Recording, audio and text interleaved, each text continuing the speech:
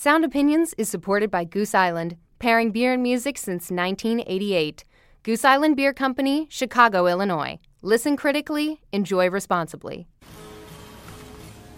What do you love about music? To begin with, everything.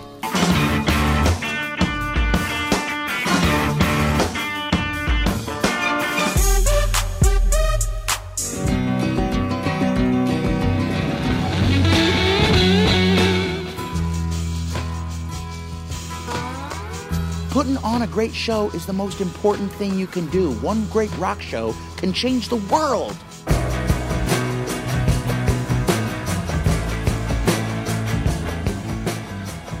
Mardi Gras, isn't it? Isn't it like Mardi Gras? There's like music coming, blasting from every door. People streaming down the street in every direction. They close off the street so there's no traffic. It's just people, people, people. Music, music, music. And you are just inundated with this like constant stimulation. You know, you can't be tired. Sleep on Monday maybe. You know, you've got all this stuff going on and you want to be at 7 events at the same time. That's the vibe. Like, you're missing something. Get there, have a good time. And then, you know, start again the next day. Welcome to Sound Opinions. I'm Jim DeRogatis of the Chicago Sun-Times. That was my partner, Greg Kot, on 6th Street, the main club drag of Austin, Texas. And, Greg, you look like you finally caught up on your sleep. Yeah, Jim, I sound pretty strung out in that segment. That is the sound of Austin, Texas, and South by Southwest. The 20th annual music conference in Austin, Texas. Jim, I would say the biggest music conference in our world, the pop music world, the rock world, that we have to cover every year. It is a must-do on our list. What Sundance and Cannes are to the movie world, South by Southwest is combined to the world of popular music. The music industry descends on Austin, Texas. This college town, 10,000 registrants this year from around the world, literally around the world. Japan, Europe, every part of the United States, South America. They came from every part of the world to participate in this conference. 1,400 bands, more than 60 clubs, going for 5 days, basically nonstop. It's essentially spring break for music geeks, and you can go down there and see music basically 24 hours a day at free parties and people's backyards, on the street corners, and not even be part of the convention. So we set out this year on our first year on Chicago Public Radio to cover South by Southwest as it has never been covered before, at least not on the radio. We've talked about it many times on Sound Opinions. We've covered it, I think this was my 16th year there for either Request Magazine, Rolling Stone Magazine, or the Chicago Sun-Times. You went a year before me, so... Right, this is 17 years for me, and I remember when it was a very small music conference, just confined to basically to a hotel. Now it is basically taken over Austin. The entire city. We went down there, tape recorders in hand. I mean, we have got some moments from this conference that we're going to be sprinkling in throughout this show tonight. We've also got an interview with the Beastie Boys, that we, kind of a guerrilla hit-and-run interview with the Beastie Boys at the South by Southwest Music Conference. As usual, we come back, Jim, you and I, with a list of bands that we think are going to do something in the following year. The whole point of us going, in addition to seeing the belly of the beast, the music industry, en force in one place in one time, is, at least this is how I justify it to my editors, is, we come back and you come back with your notebook loaded with 20 or 30 acts that are going to make big news in the next 6 or 9 months. We're going to play the very top discoveries we made down there, but here's what some people in the street had to say about the music they were listening to in Austin. Best show that I've seen thus far, the Twilight Singers. I was completely blown away. That was a great show. I saw a fantastic band. I was in Australia back in February, and there was a band that were on the front cover of every street press over there called The Living End. And I saw them, and they were absolutely awesome. We've seen a lot of music. Oh, X-Girl. From Japan, they invited us to go to outer space at the beginning of the show, and something like this. Do you want to go to outer space with us? Here we go! And then they'd rock out really hard, and then they'd go like in harmony with each other. And we wanted to go to outer space with them. I mean, it goes without saying. Aktyon from Russia. A dance music band. has a man on stage that I really don't know what his purpose is, except that he is very energetic, and he looks like an insane homeless man that just kind of walked on stage and decided to run a band. We went to see the Fiery Furnaces and the Noisettes on Thursday night, and we didn't know who they were, but we really liked them. I really liked the singer, and it was really cool. I saw her right after because she went down and stand in front of me, so we actually got to talk to her afterwards. So it's pretty cool. The Flaming Lips, that was just absolutely incredible. It's the Flaming Lips, so what more can you say? It was just the biggest party. There was just so many balloons in such a tiny, tiny space. I've still got confetti actually coming out of pockets and so on. We ran over to the Arctic Monkey show. We didn't think we were going to get in, but we did. We just barely got in, and we wanted to be because Arctic Monkey is the most hyped band around here and stuff, and we were saying we wanted to be that kind of sucked. That was all hype, but they were actually really good, and they really had their stuff together. I saw Love Is All from Sweden. I saw the band Art Brut. Their reputation is very justly deserved. They made me kind of jump around like a 15-year-old for a half hour. And I also saw the Dresden Dolls, who I'd heard were a very good live band, and I liked some of their songs. And they were just total pros. They just kind of knocked it out of the park as total showmen. They were fantastic. Speaking of the Dresden Dolls, Greg, they're actually one of my favorite discoveries that I came back from South by Southwest with. They have a new album that's just coming out, I think, in a week or so. It's called Yes, Virginia, with the ellipses. Man, what a strange act. Initially formed in the late 90s, early 2000s. They were basically, there was this kind of new wave synth pop, 80s glam, Adam and the Ants kind of era revival in Boston, of all places. And that was part of the ingredients of what went into the Dresden Dolls. But far larger was this obsession with the Weimar Republic and the music of Kurt Weill and the whole 1920s decadent Berlin scene, before Nazism.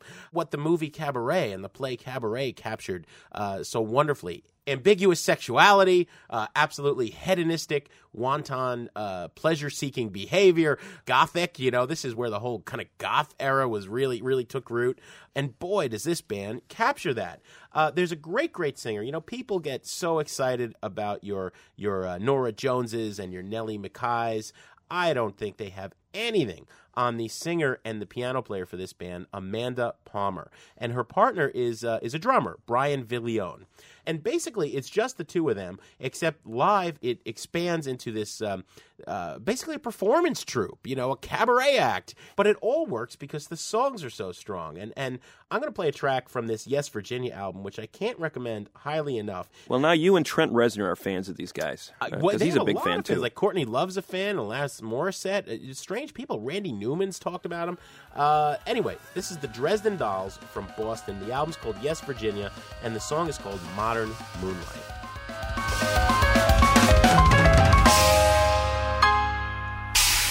Like it all you want, it's fruitless.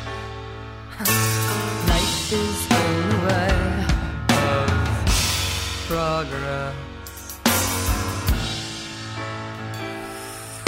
Retinas are bleeding for the enterprise.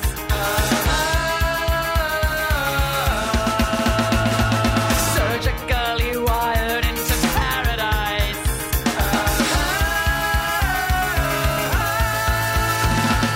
Yesterday I dropped in at the MKC.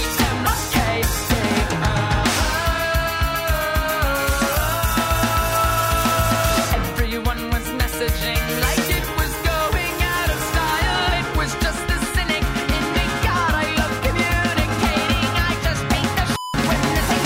Everybody join in the magnificence.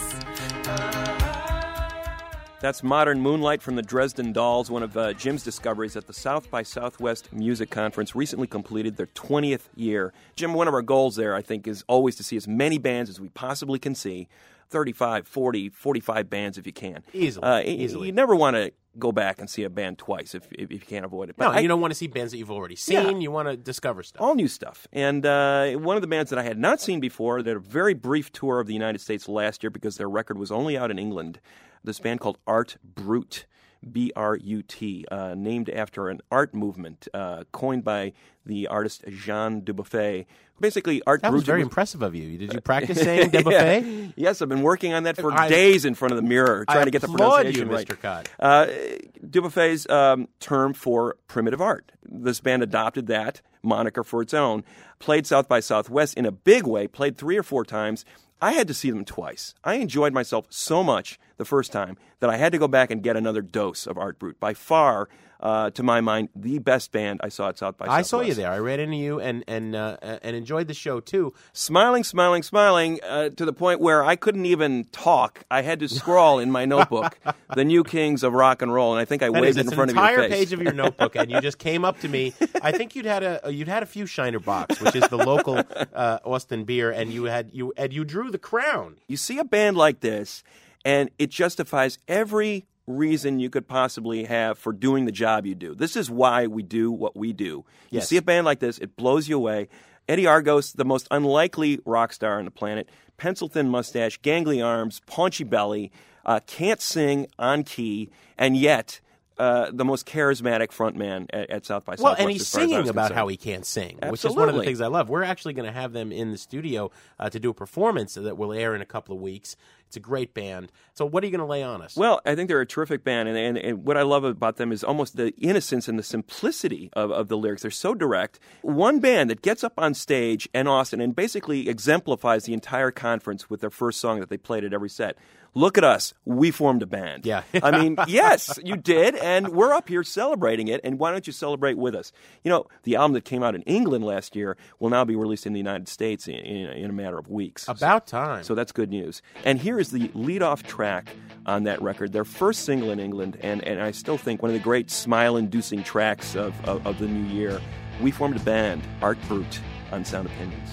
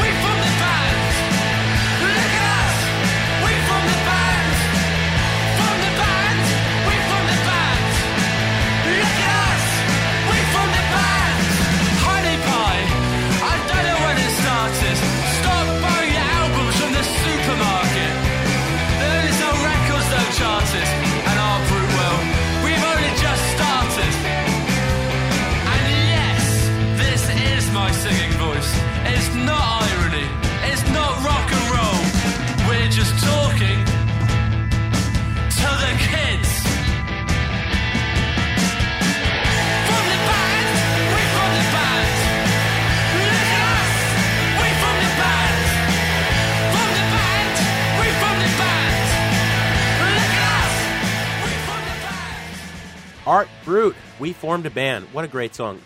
Here's a band that is more long-lived. They still come to a place like South by Southwest in order to generate excitement for their new project. The Beastie Boys were down there. They were everywhere. Wound up doing a surprise performance, but they were mainly talking about their movie, which is called Awesome, I F***ing Shot That. So named because their idea was to give some 55 video cameras, high-8 video cameras, to fans who had already purchased tickets to a show at Madison Square Garden, and they compiled the movie from the vantage point of the fans all spread throughout the venue. We sat down with these guys kind of hit-and-run fashion. You know, everything happens like in hyperspeed time down there. You run in, you run out, you get a few words with Mike D, Ad Rock, and MCA of the Beastie Boys.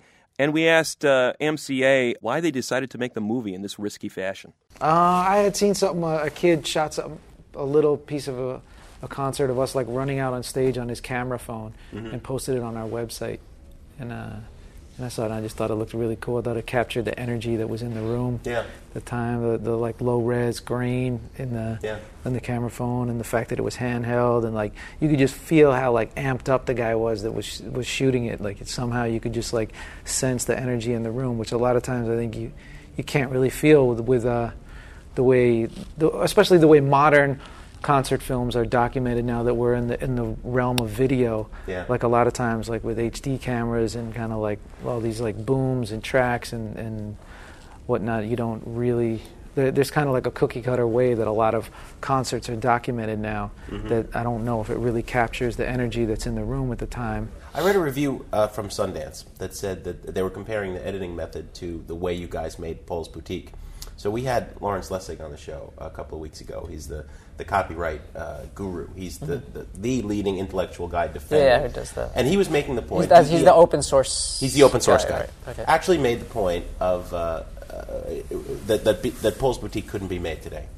The way that sampling has changed and the way that copyrights have gotten so restrictive. Is that killing hip hop? The fact that it's not more accessible, that these kind of samples aren't more accessible. That Paul's Boutique, which still people are referencing to this day. I don't think it's just hip hop. It's like to stifle anyone's creativity in terms of where they could push music via sampling is a bit of a shame. But on the other hand, I mean, hip hop has proven itself, I think, to be a pretty flexible form of music. It's an always evolving thing. So it's not. I don't think that's putting any kind of hard cap or hard ceiling on creativity in hip hop. It maybe forced you guys to be more creative because, like, the next couple of records were kind of live things, right? Where you guys went in the studio and. Yeah, I mean, that wasn't an economic consideration for us as much as just like our own reaction. Like I remember when we sat down to make Check Your Head, it was kind of like we felt like on Paul's Boutique, not like drained, but we kind of felt like, oh man, we just pulled everything out, with working with the Dust Brothers, like in terms of sampling, and we were inspired by a lot of the stuff that we'd used, that we'd sampled, and thought, okay, well, let's just try and set up some stuff and set up some equipment and start playing and see what comes of it. And then, of course, then took like a couple of years of sitting around and jamming forever and tinkering, but then it was a kind of the same thing, sampling ourselves, like what we were kind of doing. A couple of years. You guys don't work fast anymore. We never were efficient. We were never... What is it, 6 albums? And we could probably claim to a few things, but efficiency is never one of them. There you go. When you're reading the reviews of Awesome, you see these words, eminence, I don't even know how to say it. I'm not good at French. Eminence grise, or, elder statesman. I mean, I still get a little weirded seeing you with gray hair. I got some, You can't help it. It happens. Yeah, but I think I had gray hair when we were working on Check Your Head. Actually, maybe I got more of it now. One time I was talking with Kim from Sonic Youth, and it was like, we were just moving back to New York, and they were just like finally getting to the point where they could actually like buy an apartment in New York City. And she's like, in New York City, it's a big deal because real estate is kind of like your biggest battle in New York, like a place to live. And I remember like they had to be interviewed by a co-op board, and one of the people in the co-op board was kind of like, well, with this music stuff, don't you think it's terribly trend-oriented, and you could be doing okay now, but what about next year or 5 years? Can't pay the and Kim condo. was like, well, what about bands like the Grateful Dead that keep doing it for a long time? She's like, I kind of view us like that. We're going to be doing this for a while. I just thought, we were just laughing about her having to say that in that context, like to a co-op board or whatever. But So you guys are not worried about. I think we're good. We're good. Yeah. We have to go up in front of the co-op board. You still don't have to think about what you're going to do when you grow up. All right. I think actually my mom, anyway, I don't know what these are. My mom has finally, I think, realized that this is a real career. She's finally not asking me like what I'm going to do for a day job. Well, the movie's got to help with that. I mean, once you've made a movie. Yeah, actually, the movie doesn't even matter. But once it got reviewed in the New York Times, oh, there you go. Then that was big. That was like then it actually exists because it's like the movie itself. Like we could sell like a gazillion DVDs that wouldn't mean anything, but if there's a review in the New York Times, and it comes to her apartment in the morning in New York City, then it's official. The New York Times. Ha! It's got nothing on the Chicago Sun-Times or the Chicago Tribune. I'm Jim DeRogatis. He's Greg Kot. We are talking about our discoveries at the 20th Annual South by Southwest Music and Media Conference down in Austin, Texas. We're going to have more audio from down there. We're going to have more music that we came back and can't stop playing right after this on Sound Opinions.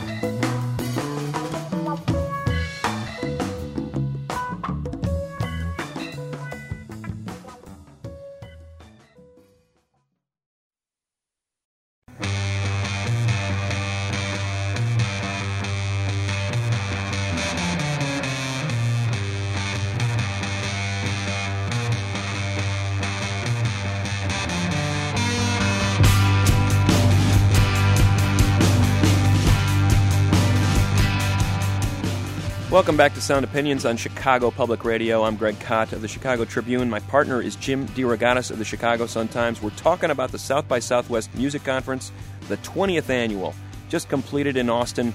And we're running down the bands to look for in the next year based on what we saw down in Austin. And Jim, you love your psychedelic music, my man, and you found a good one down there. I do. I love this band. You know, it's pretty rare to hear Austin bands that really kind of blow your mind. When I first went to South by Southwest in 1993, there were a mere 400 acts playing, and it seemed like 78, 90% of them, I don't know, were from Austin. You know, a lot of great Austin musicians, don't get me wrong, and then there's a whole lot of Stevie Ray wannabes, okay? So I haven't actually heard a lot of great music that's from Austin, in Austin, over the last 16 years. This is a band, these guys wrote to me, they said, man, we read your psychedelic book. We've read your stuff. You're going to like us. Please come see us. You know, and usually you get that, and it's like, yeah, right, okay. But I said, okay, I'm going to give these kids a shot. So obviously a young group of kids, a sextet from Austin named the Black Angels. I think that not only are they great musicians, but they're great writers, because the way they describe themselves on their website and their press kit, I can't do a better job. They ask you to imagine, quote, a red moonlit night when Nico, the Velvet Underground singer, and Timothy Leary return from the dead to guide you through heaven and hell. And that's exactly what this is. I didn't connect with their big showcase performance because I was reviewing something else, and I didn't connect with a party they did in the afternoon, I think because we were interviewing the Beastie Boys. But then, lo and behold, they were playing in the convention center, which even the convention center has a stage, which is mainly panels all day. And so I went in, and it's noon, and this was on Friday. So by this time, there had already been 3 nights of clubbing, and people were dragging. So I saw them, and I saw them in the sterile surroundings of the convention center, and they handed me my head on a platter. You know, banging drums with the mallets in this primitive Maureen Tucker of the Velvet Underground fashion, a couple of guitars, some synthesizer, and some Farfisa organ kind of drone. It's a little bit of that kind of spiritualized shoegazer English psychedelic vibe from the early 90s, some classic 60s Velvet Underground drone, and just a little bit of Texas homespun, you know. But Texas is a psychedelic place. Oh, yeah, Rocky Erickson, man. Yeah, you know, and I fell in love with this, and they've got 2 great recordings out. The album, it's a double disc, it's called Passover, is just coming out in time for Easter, and I'm a fan. Black Angels, they said I would like them, and they were not wrong.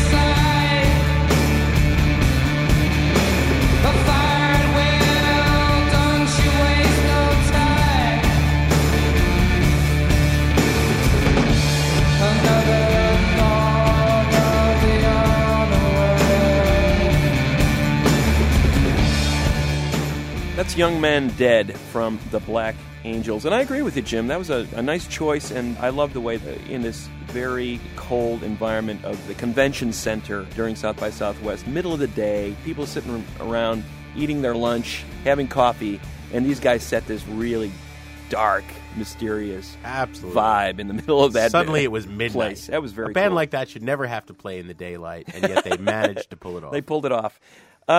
You know, we talk about these bands coming from all over the world. That's what's so exciting about South by Southwest to me.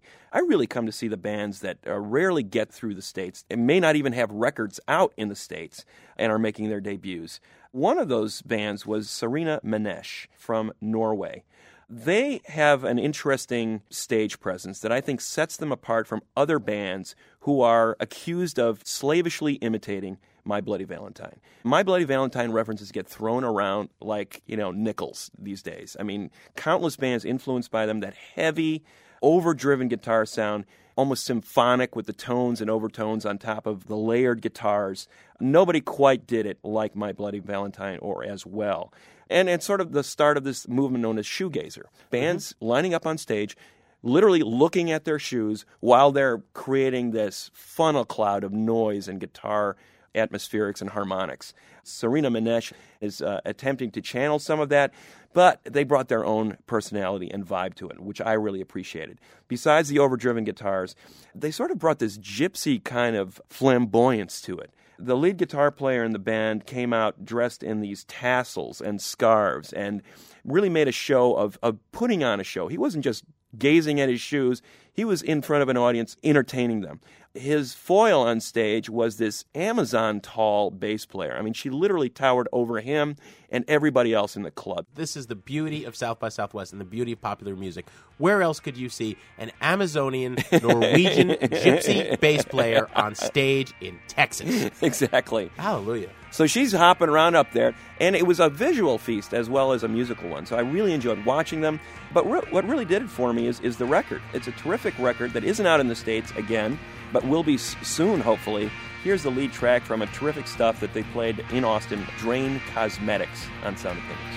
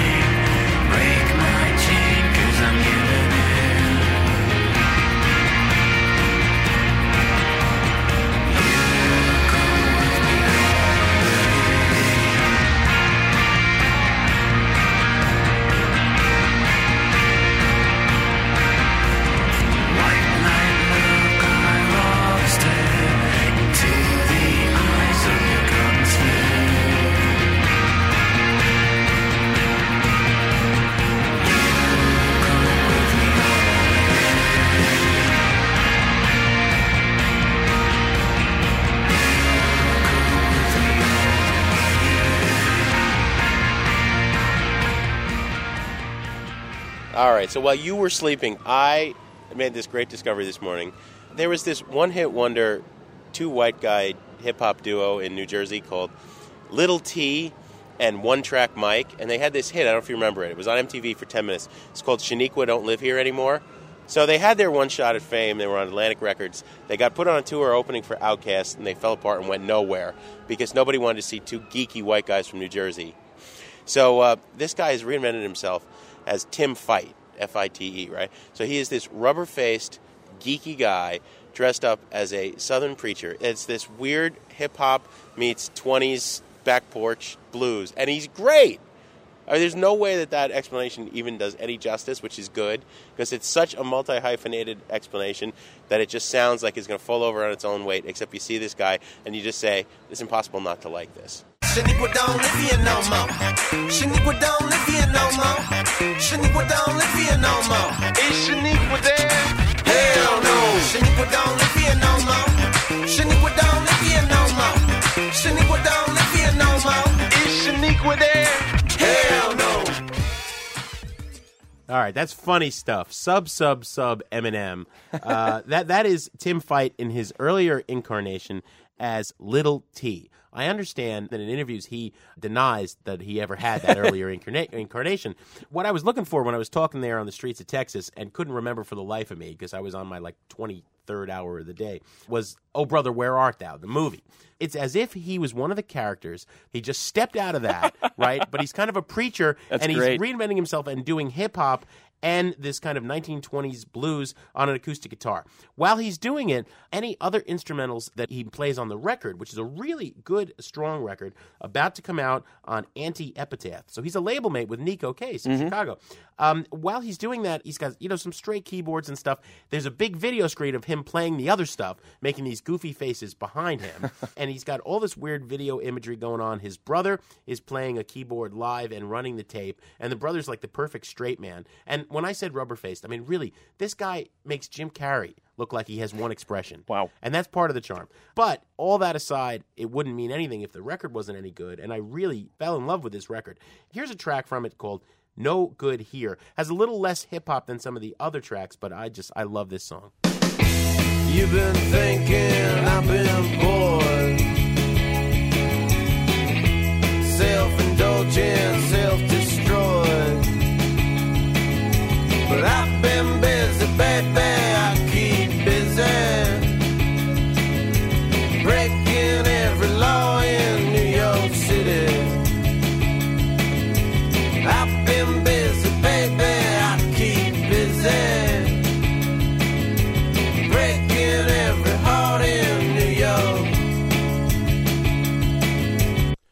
Your money's no good here. Your money's no good here. Your money's no good. Your money's no good. Your money's no good. Your money's no good. Your money's no good. Your money's no good. Your money, your money, your money, money's no good. Your money no good. Your money's no good. Your money, I said your money, money, money. Your money's no good here. Your money's no good here. Your money's no good here. Your money's no good. No good, no good, no good, no good, no good, no good, no good, no good, no good, no good, no good, no good. Tim Fight. The album is Gone Ain't Gone, about to be out on Anti-Epitaph, which is kind of a unique signing for them. I like the idea of a multimedia hayseed, kind of exactly. And he's from Jersey. Combination of low-tech and high-tech. I dig that. That's cool. Very cool. So what else have you discovered down in Texas, Mr. Well, you're Guy? always looking for these unique personalities. And I don't know about you, Jim, but when I'm driving in Austin, we get these rental cars and we pop around. And we ended up in these parking lots, dump the car there for $10, and then we, run off to 6 shows. And then we jump in the car and we drive to another side of town to go see 6 more thing's shows. gotten so big, we had to stay at the hotel across Town Lake Right. this year. Usually we walk. I never walk more like the whole rest of the year than I do in Austin. Yeah, but usually when I'm driving around, I'll have a CD that sort of defines the week for me. And I can always remember, certain South by Southwest sick. You can't get conferences. enough music. No, 23 hours a day, you're listening in the car. Yeah, you remember 4 years ago when the Hives were first breaking? I had that CD in my car in Austin. I was so enjoying it that I couldn't get it out of the deck. And this year, the CD that I could not get out of my deck in my rental car was by this band Love Is All from Sweden. And I happened to catch them down at the conference as well. Again, another band you don't normally run into in the States. They haven't toured that much. They were over there in force, and they blew me away. Loved the band, loved the record. As I said, I couldn't get it out of the CD deck in the car. It's a big year for Nordic discoveries in the cot beat. What these Nordic bands are doing, I think, is discovering the music of America, rediscovering it in a way and making it their own, giving it a fresh take. And what these guys are particularly excited about is the late 70s, early 80s jazz punk crossover. People like James Chance and the Contortions and Lydia Lunch sort of fusing these sounds into like spastic, energetic rock and roll. What I love about this band is the singer, Josephine Olsen. She's this little pixie. She's singing about pretty bummed out stuff. I call it hangover music. Yeah, she's talking about being bummed out by romance, bummed out by booze, bummed out by the music business. This is a band that's been around the block. They've been in bands before. They've got families, and yet they bring a fresh exuberance to it. Meanwhile, Josephine is singing about the fact that she has lived a little bit and has had some bad experiences.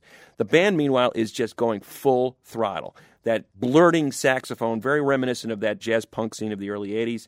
Hurtling melodies. The rhythms sounds like a rickety roller coaster ripping down the track. So I love the contrast between her sort of world-weary vocals and the almost spastic energy of the band. It's called Love Is All. The record is called 9 Times the Same Song, and the great single off of that really made my week down in Austin, Make Out, Fall Out, Make Up on Sound Opinions. Records and clothes on the floor remind me of the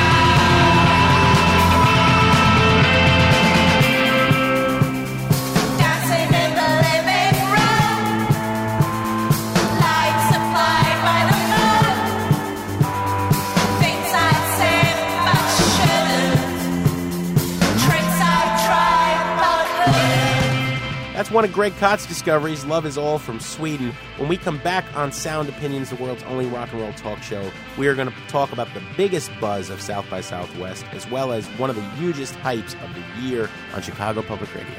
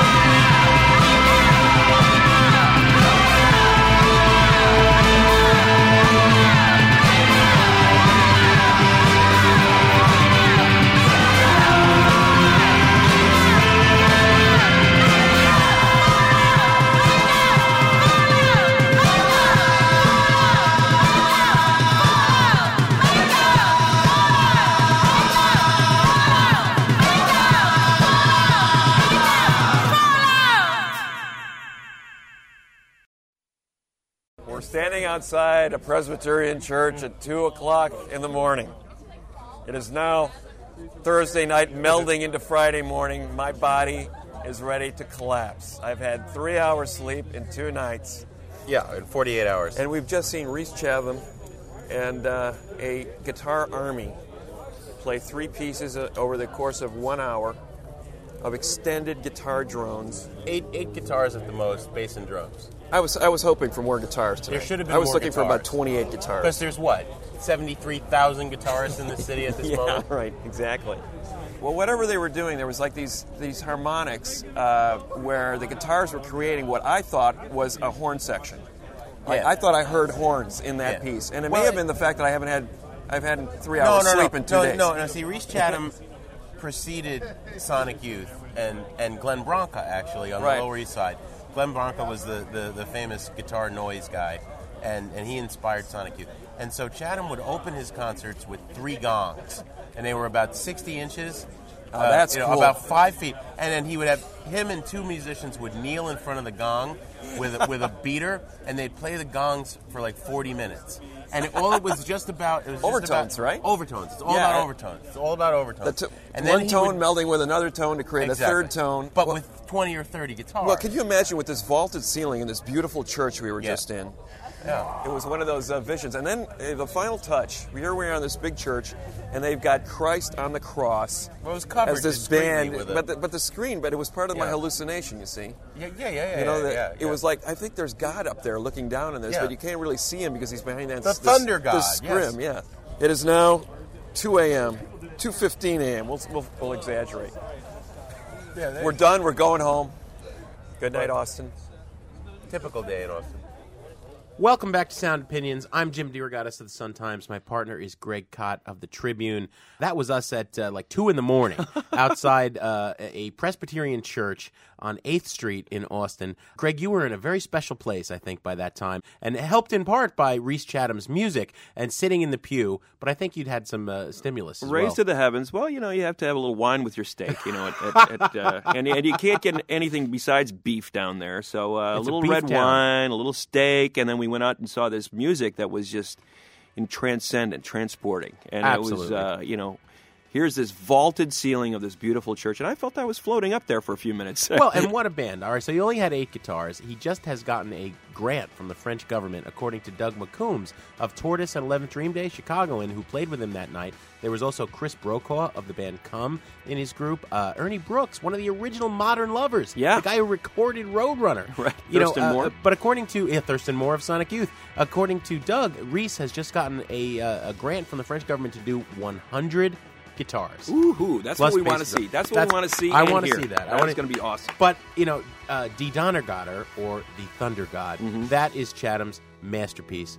Here it is. It's an incredible piece of music.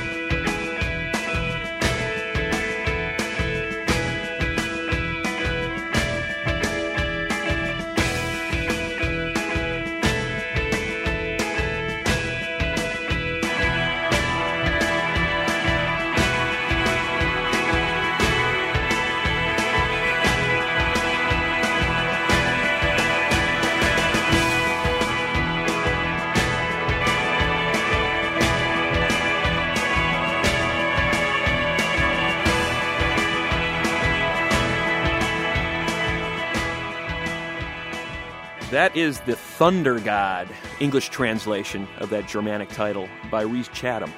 And it was 8 pieces, and it was awesome. Can only imagine what 100 guitars, which is what Chatham would envision what that piece would sound like in a live setting like that.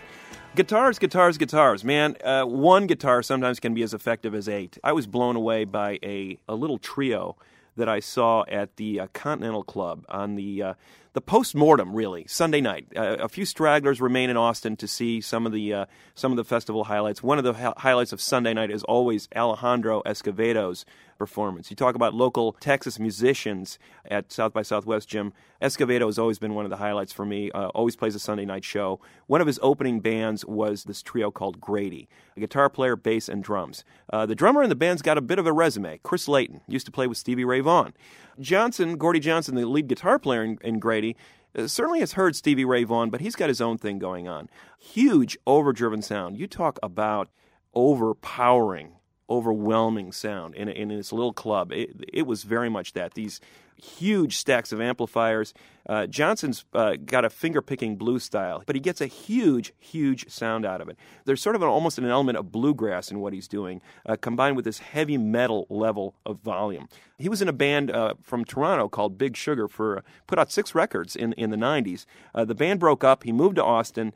He put on a cowboy hat. And man, I tell you, the guy's the real deal in terms of his feel for this overdriven blues sound. The best thing that I can compare it to is the very early days of ZZ Top, when Billy Gibbons was really playing that stack of Marshalls and just really blowing people away. Almost a punk rock kind of feel to it. This song is an example of that heavy blues sound, except it's on amphetamines. It's really like these guys are wired. They definitely gave me that impression that night at the Continental Club when I saw them. And the record, which was recorded for basically no money, basically like a home demo, kind of gives you that feel as well. The name of the record is Why You So Shady, and the track is Ride Like Hell from the band called Grady, Austin, Texas trio on Sound Opinions.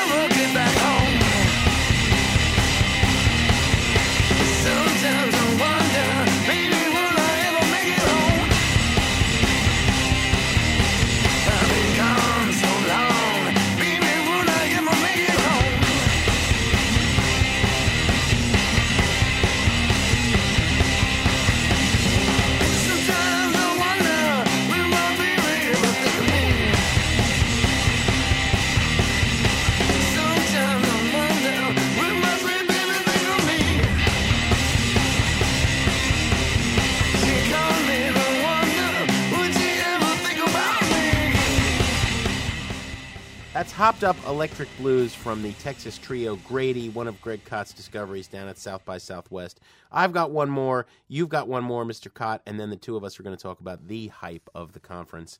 This band is one of subtle charms. It's called White Whale, and I have to confess, there were 2 reasons I went. I knew nothing about the group. Number one, it was part of a Merge Records showcase, and Merge is a great label. It's run by the guys who formed and founded Superchunk, and it's been the home of a lot of just great weird pop in the last decade or decade and a half.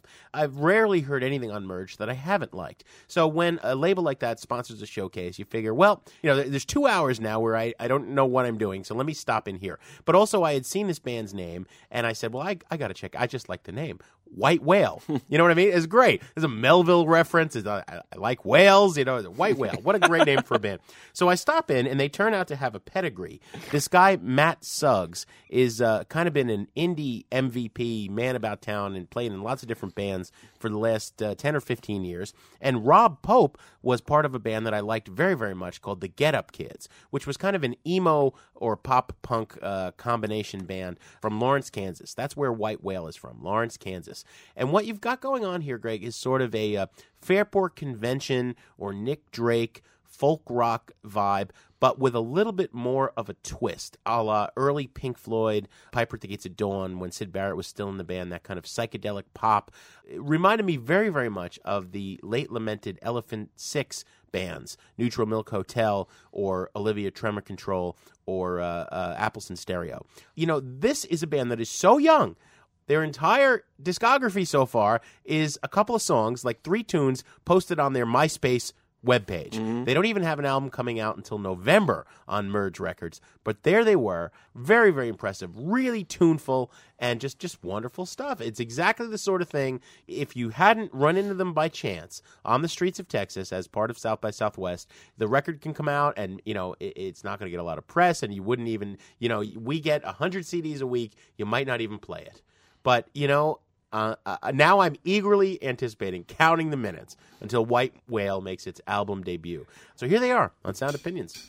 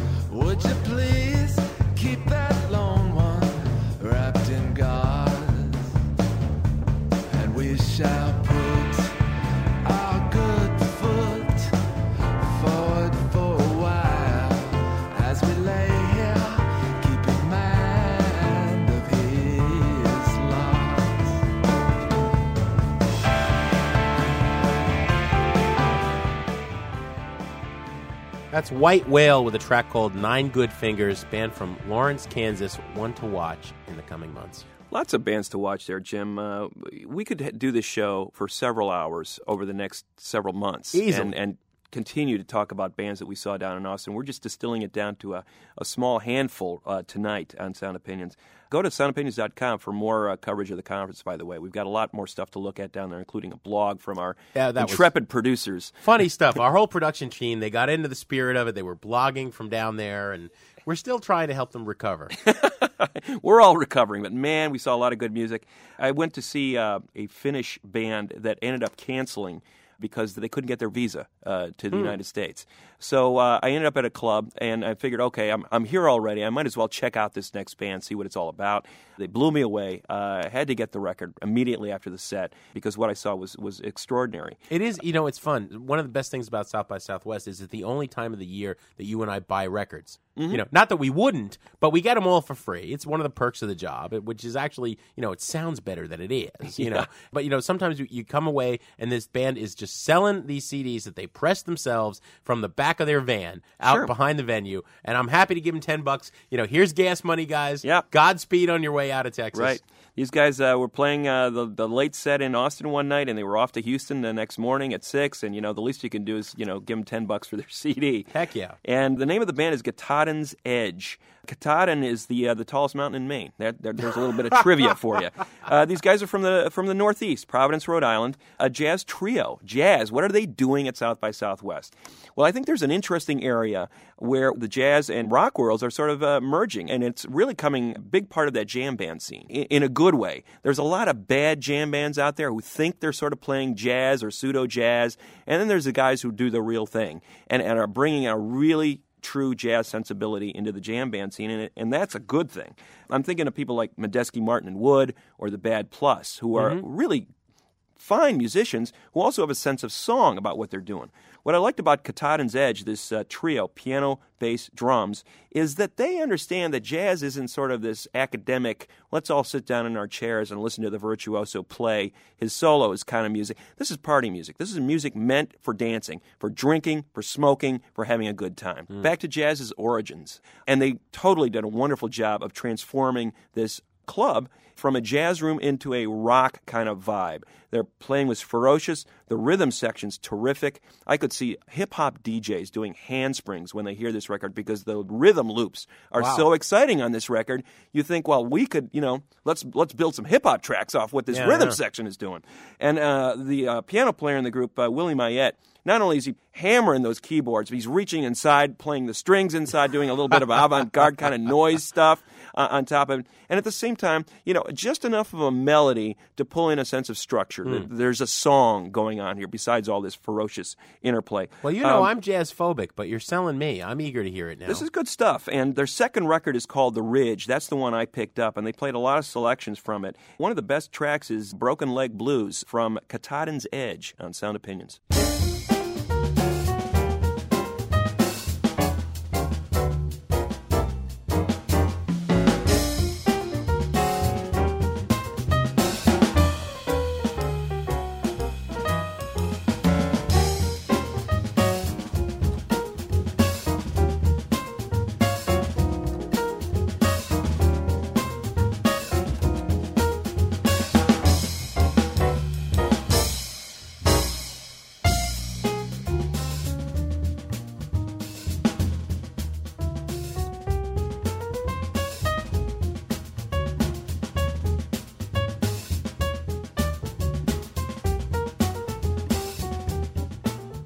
All right, that's one of Greg's picks, Katahdin's Edge.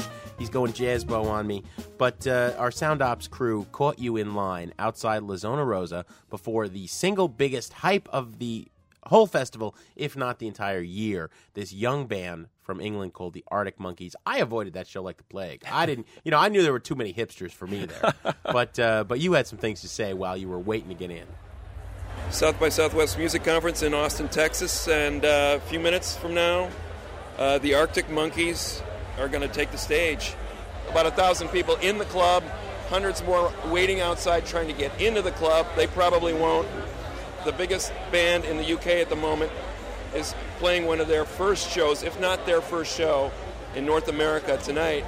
And we're going to find out how good they are. So I'm looking forward to it. I've been pumping caffeine all day. I'm peaking right now, waiting for this show to start. And we'll let you know how it goes in a few minutes.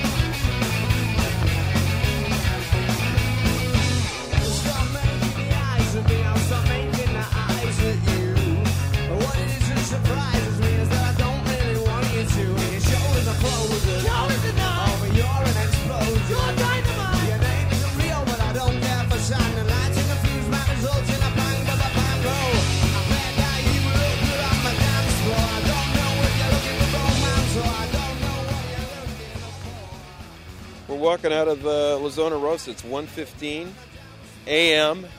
Saturday, and the Arctic Monkeys have just left the stage. And man, impressive, kind of a ramshackle, rickety sound on record, much fuller, much tighter, more of a groove in the rhythm section than I realized. The lead singer, Alex, he's this kid. He's up there drinking beer. He's not. I think he's 20, maybe. Certainly not of legal drinking age in this great state of Texas. And he's down in his beers. And really kind of a poised kid, heavy, thick, Sheffield, northern England accent. And that's part of the guy's charm, is he got this kind of thick accent. I had no sense of this guy feeling the pressure or sensing that he's not up to the moment. He felt like, I think he owned the place when he walked in there. Basically told the photographers who were up front to shove it, get out of his way. And I think it was a good thing because it made him a little angry and gave a little more intensity to the early part of the show. And the band was pretty ferocious, I have to say. When they were playing, they sounded good. This is a well-rehearsed band, and they came here with a purpose, steely purpose. And it sounded good. They passed their test, high-pressure show, and they came in there like they owned the place, and they lived up to the hype.